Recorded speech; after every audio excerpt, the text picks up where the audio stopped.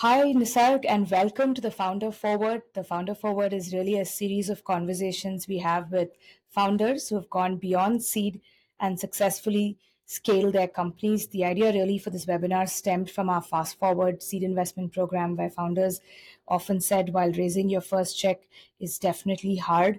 Typically, what is the first 100 days like post your seed check, and how do you scale beyond from idea to execution? And of course, getting your next round as well. You have gone through all of this yourself. You've moved from India to Singapore and now the US. You've been through an accelerator.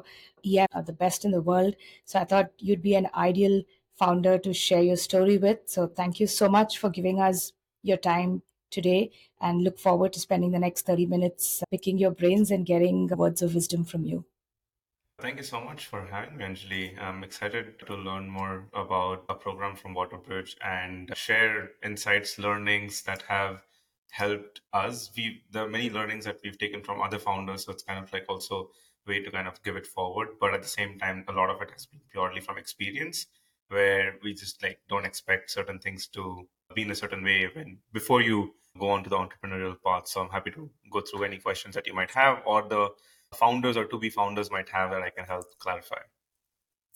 Awesome. With that, I distinctly remember your EF pitch. I remember you walking on stage with a Daniel Wellington watch and talking about their success story as a digital first, social first marketing platform and how successfully they've designed, assembled in China, designed in Japan, but sold entirely, digital native. And I always tell founders that it is really important to catch the very short attention spans of investors. So take me through that EF journey, and I'm sure EF was a turning point for you. Take me through why you chose to apply, how you met Swayam, your co-founder, and would love to just give us like a summary of EF running up to that demo day. Yeah. Sure thing. So I kind of like taking a step back, was working at Goldman Sachs for 3 years in Bangalore, moved out and I had this itch. I was building products on the side there. And none of those side projects that I was moonlighting as a founder were taking off. And my hunch was that it's probably because I was not full time into it. I had a safety net, cushy job. So now is the time. So I think somewhere around mid 2017, I decided to quit and start my own. And this is something completely different that I was working on in the space of augmented reality. At this time, EF came knocking and said, "Hey, seems like you're a solo founder building this yourself. We we are experts in bringing solo founders together to help build companies." And I thought it was a scam. I was like, what do you mean? Like, you can bring me like to Singapore and then you'll, put me into a room. It's like, speed dating other founders. And it's not common. It was not common, at least back in 2017, to Yeah. start a You were company. EF's first cohort, right? You were The in fact second EF cohort, Singapore's the second cohort. Yeah. second, So yeah, second cohort, but as good as new because the first cohort was not yeah, like done yet. and Like they were announced not yet. out. Yeah.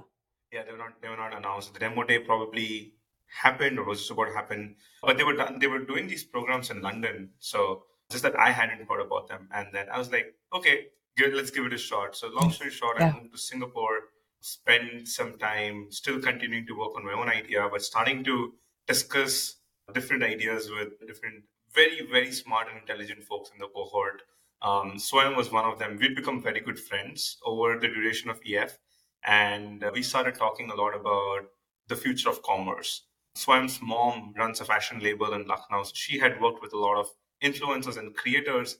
I had seen my friends making a lot of money as creators, and we were always curious about what if the future of commerce is going to be driven by social over search, which is a hypothesis, then brands would need a very scalable way to spread their organic content, which people would click and buy on.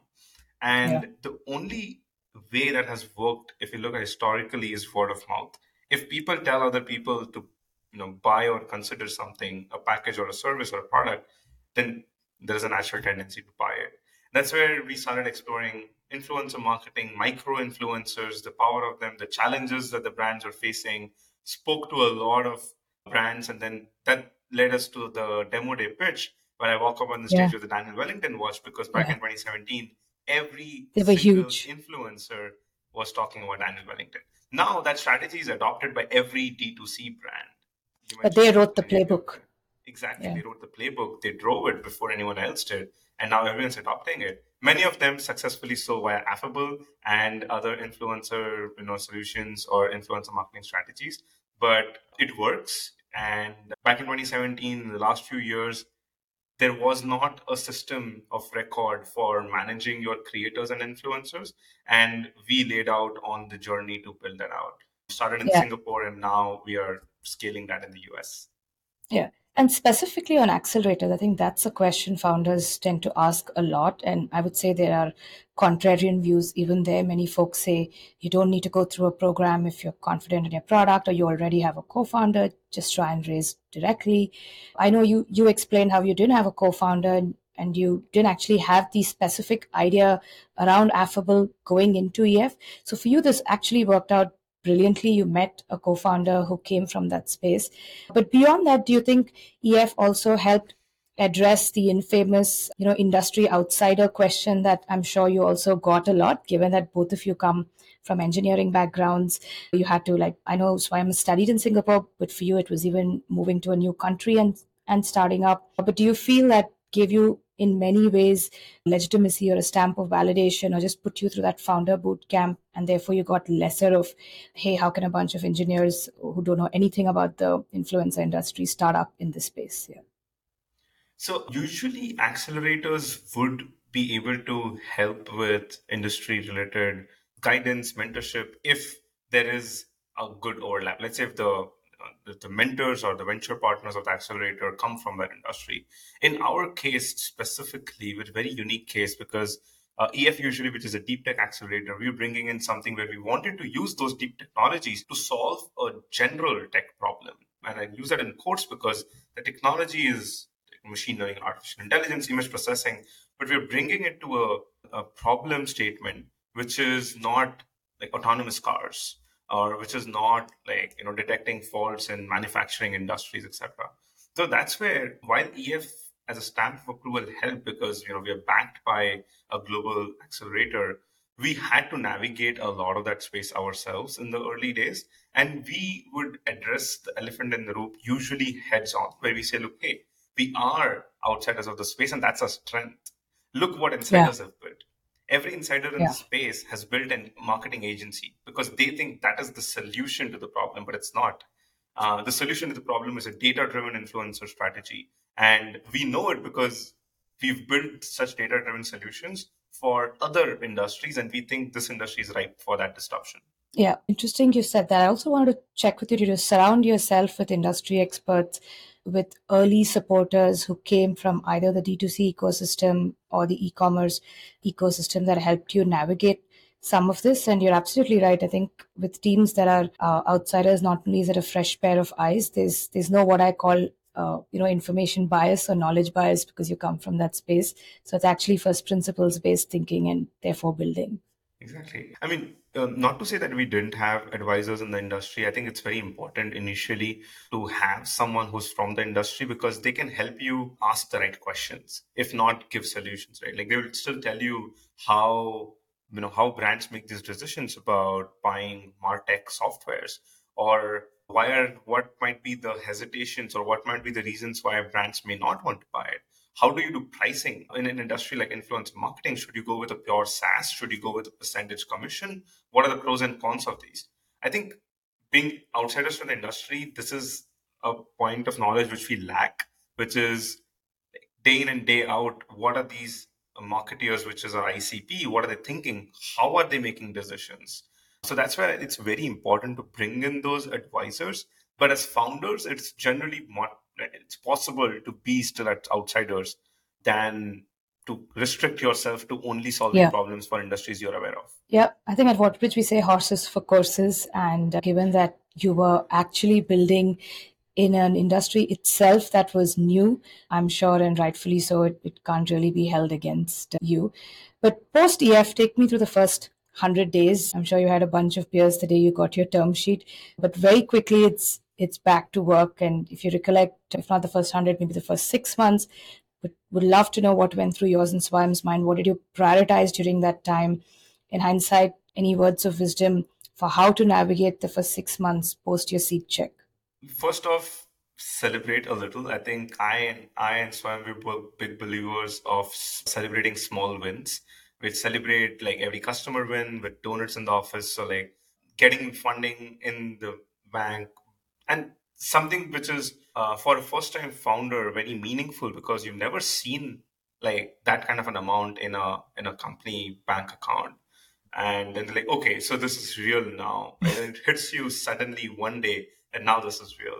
And I think from that point onwards, I would describe it as being a combination of a sprint and a marathon, where on a day-to-day basis, you can't go slow thinking about the long term, but you can't go so fast, or you can't only work for the short term. Yeah. So, and this is the first time it hits you like, okay, now you have money in the bank. Let's say you raise $1 million or seed round. There's a lot of money. And for first time founders who are going to deal with that money for the first time, like how do we juggle product development, team building, investor relations? Because now that's a new thing that's now added, because you never had to do that before. And all of this, it's a very exciting phase. You close the deal as a first time founder, but then you start building on your team, and then you realize, okay, recruiting is such a consuming activity. Yeah. You spend a lot of time finding the right people. Obviously, you do a lot of work before you actually close a round. And that's something I would advise founders. Identify the people you want to hire much before and put them in your plan. So the moment you have some sort of indication that this is going to close, you start making those conversations, making those offers even. We had to learn a lot about investor communication. We spoke to other founders who've done Mhm. that before. How do you do those updates? How do you ask for help? Because Yeah. making sure you ask targeted help, like, hey, I want someone to connect me with this, and this brand. Unless you ask for it, a lot of the investors may not even necessarily know what you're struggling with. So that Yeah. was another thing. We talk a lot about customer development, not customer acquisition, but in the early days, you want to talk to customers, understand that language, start speaking that language, understand the pain point, understand what they're willing to pay for, and then propose your solution to them and see and validate it. So, like a lot of the customer validation is what you'd spend time on. There's a lot of product iterations. So while all of this is going on, You the still have to engineering team is build. building out the product. Exactly. And you're bringing in that feedback live from your last customer development call. And you're like, oh, by the way, I just spoke to this customer and they're saying this. So now we need to do this, this, and this. In the early days, you're very lean. So I think it's like you're pretty much able to do and build everything. But then there's a point where you have to draw a balance between prioritizing versus not letting the customer hijack your product roadmap. So Yeah. I think Yeah. that's something we learned over a period of time. And you briefly touched upon talent acquisition, and I was going to ask you who your first hire beyond the two of you as founders was, and what did you really prioritize for in terms of skill sets that you were looking to add on to the team in the early days? Because obviously, a million is fantastic as a seed check, but we all know that you can't have everything with talent. But just keen to understand what skill sets you prioritized over the other, and just quickly take us through maybe your first 5 or first 10 employees beyond the founding team. What kind of profiles, personas, talent did you seek to add? So we initially were looking for founder mentality people. And because we went through EF and going back to the EF, we knew a lot of people who were in the cohort whom we'd spent 3 months with, and we'd seen their founder mentality. Not everyone ended up building a company for multiple reasons. And we had a pool of really talented, smart individuals who have joined this accelerator to be a founder, are not going to do it right now. Maybe they'll do it in the future. So we targeted that group. We reached out to our EF cohort community and we identified, so we needed really strong engineers to start with. So we hired our first engineer from EF, who was a member of our cohort. She joined us like day one, even before actually we closed our funding round, because we knew we really needed someone strong to lead our technical like, development while the founders are still navigating everything else. So our first few hires were all engineers to build out the product. And I think one of the things, if I were to go back, I would do differently though, is I would get someone early on, maybe not the first five still, but maybe in the 5 to 10, to like get a customer success function going, because while the founders are doing customer development and acquiring customers, etc., it is very important to maintain the relationship and support with these customers. And obviously, in the early days, the founders are still doing it. But I felt like a lot of the engineering time went into customer success, which is not ideal. And you need like that person. Yeah. But yeah, initially, most of our hires were engineers. At some point, after we crossed certain ARR, which was all founder led again, we brought in someone to help us set up a sales process, move Mhm. on from like an Excel sheet to some sort of CRM where we can, look at our funnel, our metrics, and figure out what to improve. Yeah. And as you were looking through metrics and you spoke of investor relations, I'm sure the first few weeks and months was also getting familiar with investor reviews, monthly reviews. And again, given it's a new space, I'm sure you were also not sure on what you're really supposed to track. But if you could give us an insight into what that MIS dashboard or your North Star metrics looked like back in the day, and more importantly, how it evolved, because again, there are multiple moving blocks in an early stage business and you can't optimize for every single metric. But as a founder, top of mind, what did you like to see, in those Monday morning meetings or whenever you did those reviews with both investors and your team? So our initial go-to-market was a lot of inbound. So we were tracking, visits to our website, like how a difference in SEO was changing it. And because it was inbound, we had put like a self-service sign up. So people would go in, put their credit card, like, and Stripe integration, and they can start using the platform. So a lot of our metrics were tracking this flow. People coming into the Mhm. website, how many of them are going in? And then we'd launch a new content piece or like let's say an industry report, and how did it change that, what were the conversion prior to sign up, etc. So we were focusing a lot on those. And then the final number was revenue, like our MRR is something we were tracking pretty early on. I would say we were pretty much tracking our MRR since month The very beginning. uh, Yeah. 3, like of rolling out a product, because we were focusing on revenue generation since day one. That is our validation. We felt like if a customer is going to pay us for using the product, then the product makes sense. Obviously, we had to retain them for long term, but the inbound conversion statistics and our MRR were the two key metrics that we were tracking. You spoke about evolving, and our Yeah. North Star metrics have evolved. We now don't do inbound like self-service signups at all. Like it is our go-to-market has evolved in a drastic way, where it is now mostly it's outbound. Even Mm. if a customer comes in inbound, they don't get to like sign up and use it, because we realized that the customers were not able to extract the value and get the aha moment on their own, and they needed a little nudge or showing around given how much goes into what we offer. So we started doing demos, and then now we track our pipeline metrics, our outbound engine, our inbound engine, demo to conversion, and those metrics, and make sure that the pipeline has a decent value in it, Yeah. and the entire funnel is machine and oiled very well. Yeah. And speaking of GTM, there are also different approaches. And do you start with the large brands because, of course, they have the big budgets? They may be also willing to pay you early on. Or did you kind of start with the long tail brands, the D2C brands, who might actually be more willing to experiment with new formats and new tools? They don't have as much inertia as the larger enterprise brands did. And then you work your way up. But would be keen to just take us to some of the experiments you did, but specifically what worked well for you. Right. So in our case, I'll be completely candid. We were throwing everything against the wall and see what hits, because we wanted to Yeah. figure out. We had three kinds of customers that we could sell to. We have the agencies, the marketing, PR, digital media agencies of the world who serve brands. So we were trying to see if agencies, would they be our ideal customers, or would they be the brands directly, or would they be the D2C e-commerce marketplaces and brands there? And we got a lot of initial traction through the agencies. Now, this is where founders should be careful, because while we got a lot of traction through agencies, now looking back in the long term, they were not necessarily our ICP, like the biggest ICP, Yeah. because we are trying to add a lot of value in terms of data and metrics and intelligence to the brands. Like our eventual beneficiary of this is the brand itself, and agencies are gatekeepers. So yes, Yeah. we are able to provide value to them, but at the end of the day, we want to reach brands. So our Yeah. GTM focus shifted. Initially, The early adopters were agencies, so we sold to them.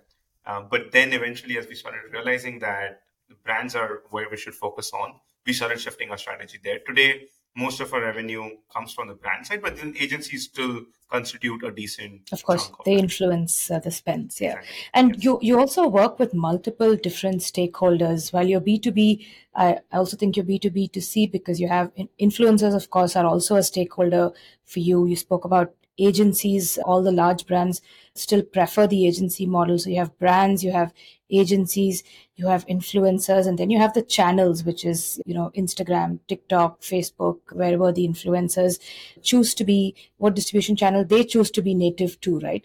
So in many ways, the integrations or the touch points, the stakeholder touch points are multifold for you. Going back, I know you can't do all together in early days. Even I've been guilty of asking you, where do you start first and which side of the problem do you want to solve for first? But actually, my question is, which one, now having solved multiple modes of these already, which one was actually the easiest to solve? And any surprises as you spoke and navigated your journey through, to both these accesses? So for us, our key stakeholder is, in terms of a customer base, we serve the brands. Influencers are key stakeholders in the ecosystem generally, but we don't necessarily interface with them. Our platform indexes influencers, and we create an index and that the brands can search against, reach out, measure, pay, and everything. So we try to focus on how can we improve the customer experience of our brand users. And in that, a key metric we track a lot and very frequently is the NPS, where we want to make sure that we have an industry leading NPS because that influences everything. We Yeah. focus a lot on building our own brand from a social proof standpoint. So what are customers telling about us to others? We get a lot of mentions on LinkedIn where someone, either a prospect or a customer, found out about us and they just put up a post because they really like what they see. And that helps us overall with like other brand conversations. I also take a lot of inspiration from Airbnb's like 11-star, 12-star framework of customer delight. Our entire team has it kind of like on their heads on how can we improve the customer experience a little more, and we go out of our way to do that. So our key stakeholder here are the brand marketeers The that we work brands with. always come first. Yeah. The brands, yeah, for us, that's the focus, and we do a lot of work in terms of improving the delight at each touch point that we have with them. And so, do you find the need, given again that you're new to this, at some point to also have influencer touch points, in a sense that in many ways you're also, giving them more monetization opportunities and giving them more high intent campaigns, and you are on the first party data side, so you could enable them to help them, segment audience, cohort their audiences. Do you see yourself becoming a champion of sorts in terms of enabling them to be the best versions of themselves and just enable greater and better outreach for them? No, 100%. So I think 6 months ago, or while we have a very strong product and engine laid out for our go to market with brands, we forgot that because influencers are such key stakeholders of the ecosystem, and we have a lot of the technology laid out where we can provide immense value to them. We Yeah. created a sub team, sort of like an Affable Labs within the company, a team of 5 people who started building a solution for these influencers. Now, the approach we are taking, unlike a marketplace, we're building two sides and then we connect it with a bridge rather than both the systems having to rely on each other. A few key learnings that have come out of it is influencers actually could benefit a lot from what other influencers are doing, because some influencers have cracked the code and there is certain a secret sauce to it which we can decipher through data if we analyze a lot of data points of a lot of influencers. So we're able to do that now. So the way we position this new product that we're working on is a personal business advisor that sits in every influencer's pocket. You bring it out, it will tell you that, hey, this brand around you has been working with influencers like you. Maybe you want to reach to them, that you may get a campaign. Or it will tell you what are the kind of content trends on YouTube or TikTok or Instagram that, based on your focus group, should be a part of. We recently rolled out an integration on top of ChatGPT to look at your last 100 posts and create a caption in your voice about an image that you want to post. You just put an image in there and it will tell you a caption in your own voice, while also Mm. looking at what kind of captions usually get high reach, higher engagement, etc. So we're experimenting with this. I think there's a lot of value we can add to influencers.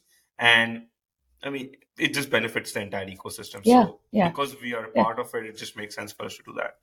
Yeah. And you spoke about how possibly getting influencers together actually flattens out the learning curve for everybody, and therefore they're actually highly collaborative. There's like all this possibility of collaboration at very deep levels, like peer to peer between influencers. Even with their reach and their outreach, have you noticed that the depth of engagement or the quality of engagement with their audience is significantly higher when somebody has a very dense local presence or a very dense local followership base? Have you noticed that as well? So typically, micro influencers would have a lot more engagement, irrespective of how dense their follower base is. If your followers are fewer, and when we say fewer, we're still talking about like 15,000 or 20,000 followers Absolutely. compared to Yes. someone Yes. with 500,000 Yeah. followers. Now, what we're Yeah. seeing is, and this is also in a way dense because you have a very specific audience. You're not appealing Yes. or even trying to appeal Yeah. to So it's a a very 500,000 person. homogeneous audience with Exactly. very Yes. very similar audience mindsets. Yeah. Yes, and for those, the campaign results are much better. The reach is obviously determined by how many people follow you in a way, but then the engagement that they get, the kind of comments. One of the metrics we track is the sentiment on the comments. So, you as an influencer upload something, you get a bunch of comments. Are they positive? Are they negative? Are they even about the brand? Are they legitimate comments? Are they some spammy emojis? So we see that micro influencers on average get a lot more engagement, a lot more quality engagement to that, a lot more brand recognition. So as an influencer talks about a brand, there's a good share of voice and good trust built there. Not to say that the bigger influencers don't get that, but the bigger influencers would have to then focus on a niche. Things go south when someone is trying to appeal audiences across different segments, across different countries, and then you lose the homogeneity, as you said. And do you therefore feel that it's necessarily a sum of parts is larger than the whole? From a brand perspective, would you say that, hey, you'd rather identify 10 or 20 or 30 or maybe even 50 because you, as Affable as a platform, you can lend them that kind of scale?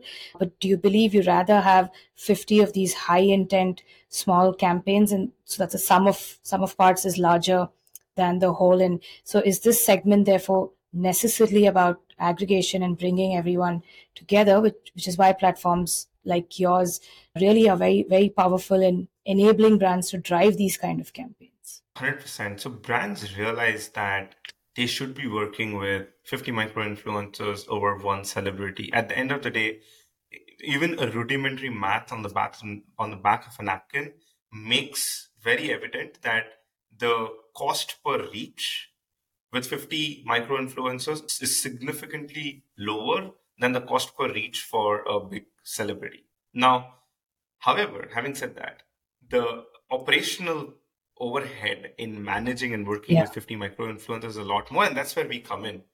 We come in to simplify that operational overhead, and we say, look, we will help you identify the 50 micro influencers, send out emails to them, message them, track all their content, see who is getting the most traction. And it is, I was telling someone that in this context, it's relevant because it's like venture investing in a way. Not all the 50 micro influencers will get like a very high reach, but almost always on an average, 20%, it's 80-20 rule. 20% of those will get you significantly so much more reach and engagement that the net impact is definitely much more than Yeah. working with a So you celebrity. have to follow the portfolio rule basically. Yes. You need to have a portfolio. Yeah. Yes.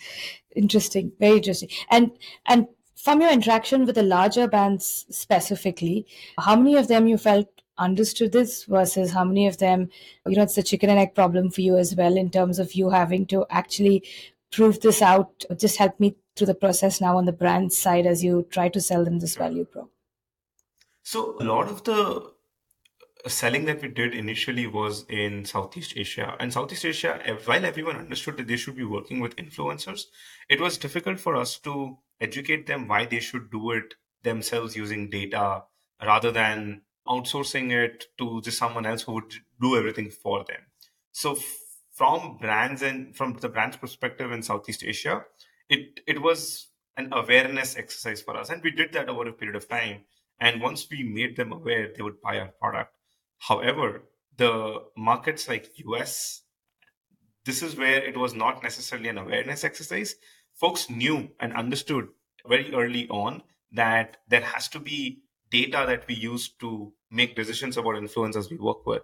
We just don't go by a gut feeling. And whoever was able to provide them high quality audience data, high quality measurement data, were able to get the blessings of the brand managers to kind of work with. So there is a market dynamic to it. And yeah, we learned it the hard way because when we came to the US, we were still adopting the same sales motion that we had in Southeast Asia, where the initial calls we were trying to do awareness.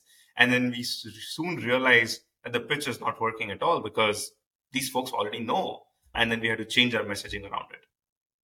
And why do you think that with these large brands who are so familiar already with your cousins on the other side, which is programmatic ads, and on that side of the ecosystem, they're so comfortable, familiar, and used to taking data driven decisions and used to high levels of campaign optimization and attribution?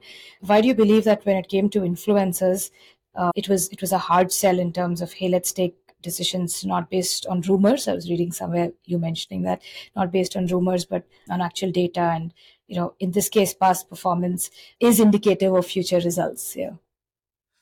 So Southeast Asia generally adopted micro influencers later than the counterparts in the US and Europe. And that's where Daniel Wellington, for example, is a story, right, which we've spoken about a couple of times.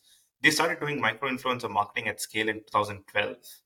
And in Southeast Asia in 2017, we were still educating people why they should be doing more micro influencers than macro, and how they should use a hybrid approach to that. Right? I think it's just a matter of adoption. In 2022, it's not the problem. Like today, if I had to go sell the same product in Southeast Asia, we don't have to necessarily start with awareness, but it just the time it took for marketers to adopt to this. Now, talking about our cousins in programmatic world, there are pros and cons to that because programmatic is at the end of the day a click of a button, and either it works or doesn't work, and you can measure it with data. But influencers, you actually have to talk to them. You cannot actually just process it with a click of a button. Every influencer, while they may have some of their base rates, depending on the brand reaching out to them, that might differ. A very prominent luxury brand, influencers might just do it for free because they want to be associated with the brand. But programmatic doesn't work that way. No matter who you are, you pay the same amount or similar amount in terms of range for programmatic. And that's where there's a lot of difference in how brands approach this. A lot of brands don't want to go through the overhead of talking to or dealing with influencers in their words. Again, we try to streamline and automate Yeah. it as much as possible, but that's where they might tend to outsource it to other agencies. Agencies. Yeah. Super interesting. And I'm sure all of this led to your successful Series A, and want to spend some time on take me through how your thought process, your value prop, early signs of PMF, maybe your first few like large enterprise brand logos came in, and where were you also on this journey of moving from Singapore to the US and deciding to base yourself? So two-part question. In the run up to your Series A, what do you think was your headline in terms of what investors were getting attracted to in terms of your progress? And at what point of time do founders take that decision of having to relocate themselves to the geography in which they're selling to? So both the questions are actually conjoined because one led to another. It's chicken egg thing where we had met our milestones that we laid out in our seed round. We were growing healthy, 100% year over year. Of course, it's a number because in the early stages, the 100% is not that significant in terms of a dollar jump, Yeah. but it's still a Yeah. 100% So the jump, and it's base very is difficult low. to achieve that. Yeah, the base is low. That's right. However, so we met some of the critical milestones that we laid out for ourselves. And even though we had money in the bank, we had set our sights on expansion. So we required firepower to enter into a market where we've not been there before. And we may have had a couple of logos already, because some came inbound and some outbound. We just like trying our luck with US as a market, but we did not have an established presence at this point. So that's where we started warming out like our network, and I started talking to a few of the investors, and we noticed this trend where all the US investors want validated traction in the US before they would invest for international companies. At least this is back in 2020, 2021. And we did not. So we felt like, wait, we are looking for a partner to help us expand into the US. But most of the US investors, especially if you're not based here, were looking for that validation before they would invest in a foreign international company. Whereas a lot of Southeast Asia, India investors were keen because there is this India or Singapore to US channel, and a lot of founders have done it. They've proved it works, so we were able to benefit from that. So that we actually, it was a pretty straightforward pitch or narrative for us. We've met our milestones that we laid out for our seed round. We still have money in the bank. We want to now expand internationally, for which we would definitely need much more resources than we have right now. And that's why we're looking for a partner to come join us in that journey. And was it time to expand peer networks and mentor networks again, but this time of a different kind in terms of founders who have been on that journey before? So, did you actually this time around seek out founders and surround yourself with folks who have done this, and also in choosing your investors who could help you with this shift? I have done that from day one. I have so many founders who've helped with like very specific questions. If I have a question on, let's say, some matter regarding transfer pricing, I just reach out to a founder because they've probably done it before, and I'm like, okay, this is how you do it, this is why you do it, and get it done. So I have had my network of founders either through EF or through SaaS Boomi or through 500 startups, which we did like some program with, and even investors who did not invest for various reasons, they've connected us with the other founders in their portfolio. So that has always been helpful. And for us, as we started looking at US as a market, we started seeking advice from people who've done this before. It's just like, hey, you're not here now. You came here. And like Prime, for example, had a couple of portfolio companies that moved from Bangalore to New York, and they did the journey. I was in New York doing some customer development before I moved here. I met some of those founders, and like the kind of experiences they told me about, which is very spot on. And they told me actually day one, like, Nisarg, you will think that you need 6 months to validate the US market. I'm telling you now, you will need 18 months. And that's how it played out. I came here, I Yeah. thought 6 months, I have a product, I have customers, I have X million in revenue. Like, I just have to replicate it here. You come here, it's a different market. So PMF goes for a spin when you change Yeah. market as a fundamental variable. And yeah, naturally, so it took us longer than 6 months that we initially thought it would take to figure out the market. And a lot of this is just like founders would tell you if you were to like ask them before, right? So, and Yeah. the community is Yeah. very tight.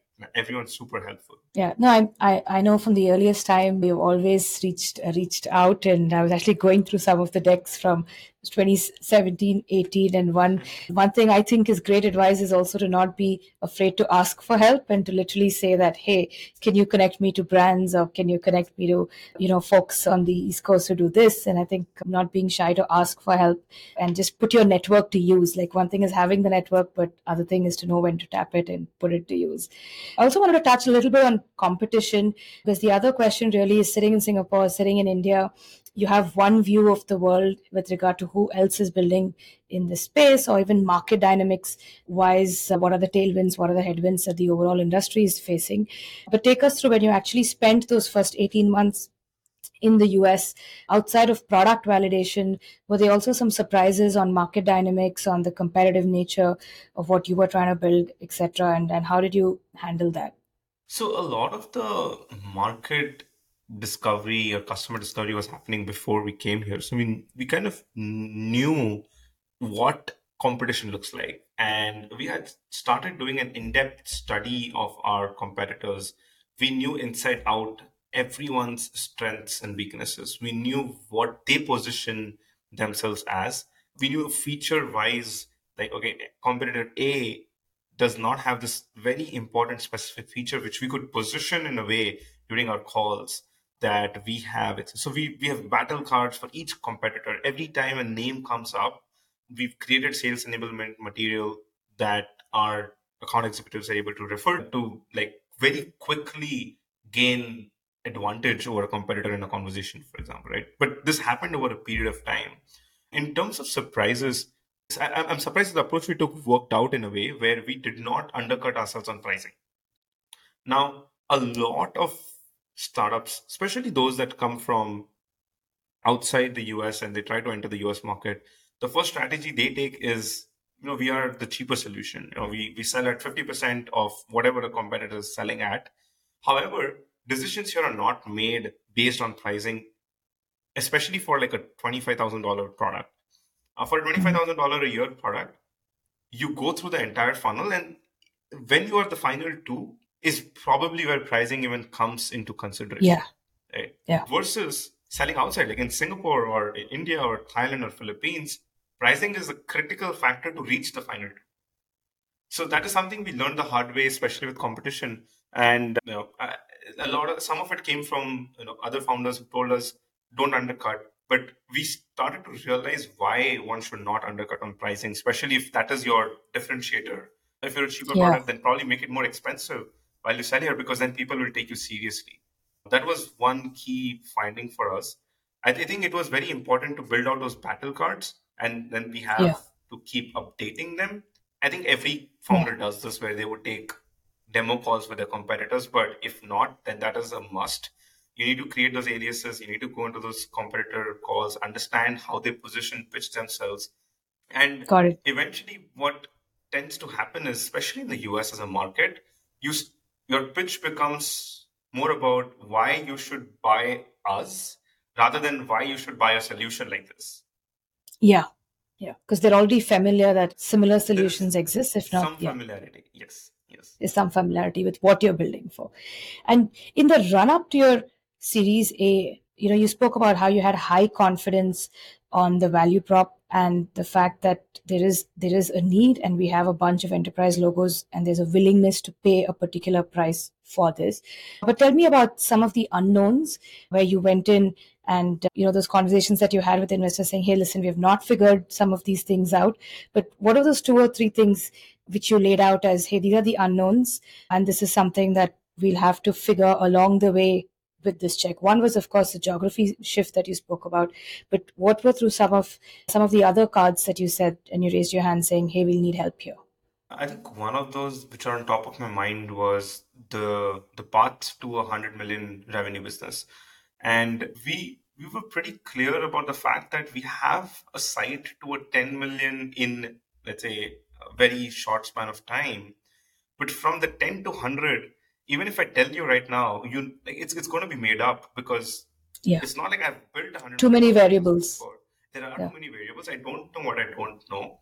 And that's why we're having this conversation, because what I'm telling you is I can confidently get to 10. And 10 to 100 is something we'll figure out along the way. So we would need that leap of faith from your side, that if I can confidently get to 10, then can you help us or help figure out a way to get to 100? I think that was like one of the larger pieces of the puzzle, which, and to be fair, if you're a first time founder who's at a million in ARR at that point, it is very difficult to imagine how you will go to 100. And a lot of the things that I thought I would need to go to 10 has changed, because the inbound outbound mix up has changed. The sales process has changed. We brought in a director of sales who came up with a lot of experience about like quotas and the salaries of sales, the compensation structure, etc., and how incentives are aligned. And we did not account for all of that initially when we said, look, we could get to 10. But now, with all of that in place, we know what we need to do, what are the input variables to get to that. So I think that was like one of the key things that we felt we needed help with. Second was the US, like just go to market. But there we had some clue, because we had spoken to a lot of the founders on who had done it before. At the same time, we wanted a foot into the door and some of the enterprises logos, etc. I would also say that it's not important to prioritize enterprises so much so that it's important to prioritize a good logo, because logos are familiar. I can name so many Fortune 500 companies that people may not even have heard about. So then it's very difficult to build social proof around it in the early days. So that's where we try to focus on good logos and build case studies around them so that we can plaster them everywhere and then use that to generate our pipeline and generate the early traction and customers. Fantastic. And with that, I'd like to ask you one final question, but I'll end by taking you back to the beginning, which is about helping founders go beyond seed. So, if you had to give your idea stage founder advice and you had to relive this journey, what would be like your two or three tips and tricks and things that you need to be consciously aware of as you decide to set out on this founder journey? Wow. It it would be a fun ride to go back in time because now we could do so many things differently. I think one of those that I would do is I would focus on a niche rather than building a product that for everyone. So we set out to build a product, and I think I said we were trying to build something and throw everything at the wall and see what sticks. And what stuck initially was a product for agencies, and then we had to build it, extend it to brands, and then extend it to e-commerce. I think if I could go back in time, I would pick ICP and just build for them. Because although now we have a product that all three of them can use, I would have liked to build a product that's just meant for one because my go to market would be much, much simpler. And I just would have to focus on one of them. So I think picking a niche would have been very helpful, not only from a product development, but also from a competitor standpoint, because then I could go out and say, we are an influencer marketing platform for X. And then as long as an X is a big market, they would look for us and they would buy our product. So picking up a niche. Another thing I would do is I would spend a lot of time on choosing the right customers. It's important in the early days to reject customers as much as customers reject you, because bringing in on some customers who could pretty much hijack your product roadmap is a net negative for you. If you're building everything for a customer, they're probably not your ideal customer. It's early stage founders, you're getting some revenue from them, you're getting traction, you're getting some validation. So you don't say no to them. And I think that is something I would focus a lot of time on. And third, the final point would be just to make sure we build the right team. I think this is something we did do, but I would just reiterate to my founder, the pre-idea stage founder version, that it is just extremely important because the cost of a bad hire is significantly more than the cost of not having someone good. Because getting someone and then they're not delivering sets you back in time a lot more Yeah. than just not having someone in the first place, right? So I would just make Yeah. sure I tell myself that it's extremely significantly important to get the right people in the first founding team because they're going to influence the entire company's culture, values, roadmap, and everything. Yeah, on that note of choosing your team wisely, I think you couldn't have been on such a incredible journey that these last 6 years have been for you, even without the right set of investors to all the ups and downs, peaks and troughs. I think it's also important to surround yourself with people who continue to have high conviction on what you're building for. So thank you so much, Sharka. I think it has been incredible 30, 40 minutes sharing some of these insights with you. Thank you once again. Now, when I first thought of running this series, I actually thought of the headline, Founders We Love. And then I said, okay, I might have to come up with something more formal and therefore the founder forward. But I'd best describe you from a Waterbridge standpoint as founders we love and admire. So more power to Swam and you. And I wish you all success and continued success. Keep marching forward. Thank you so much once again for your time. No, thank you so much for having me and really appreciate the series that you've laid out. I have also listened episodes of the other series that you run, and generally there is so much value in the nuggets, in the experiences and the wisdom that the founders are sharing, that even if someone was to listen to this before they were to start out, or if they were doubtful whether or not this is the right step for Yeah. them in terms of starting a business, there's just so much value in this. And different founders would have a different journey, and so I think it's very important to recognize that every founder who's potentially going to listen to this, their journey is going to be very unique, but there are a lot of variables that will still remain the same, a lot of the learnings which are extensible. So it's an incredible series of podcasts that one could listen to as they set out on this journey. So thanks for putting this together and thanks for having me. Awesome. Thank you so much once again. Take care and have a good rest of your day. Cheers, Nisarg. Thank you. Thank you. Thanks, Anjali.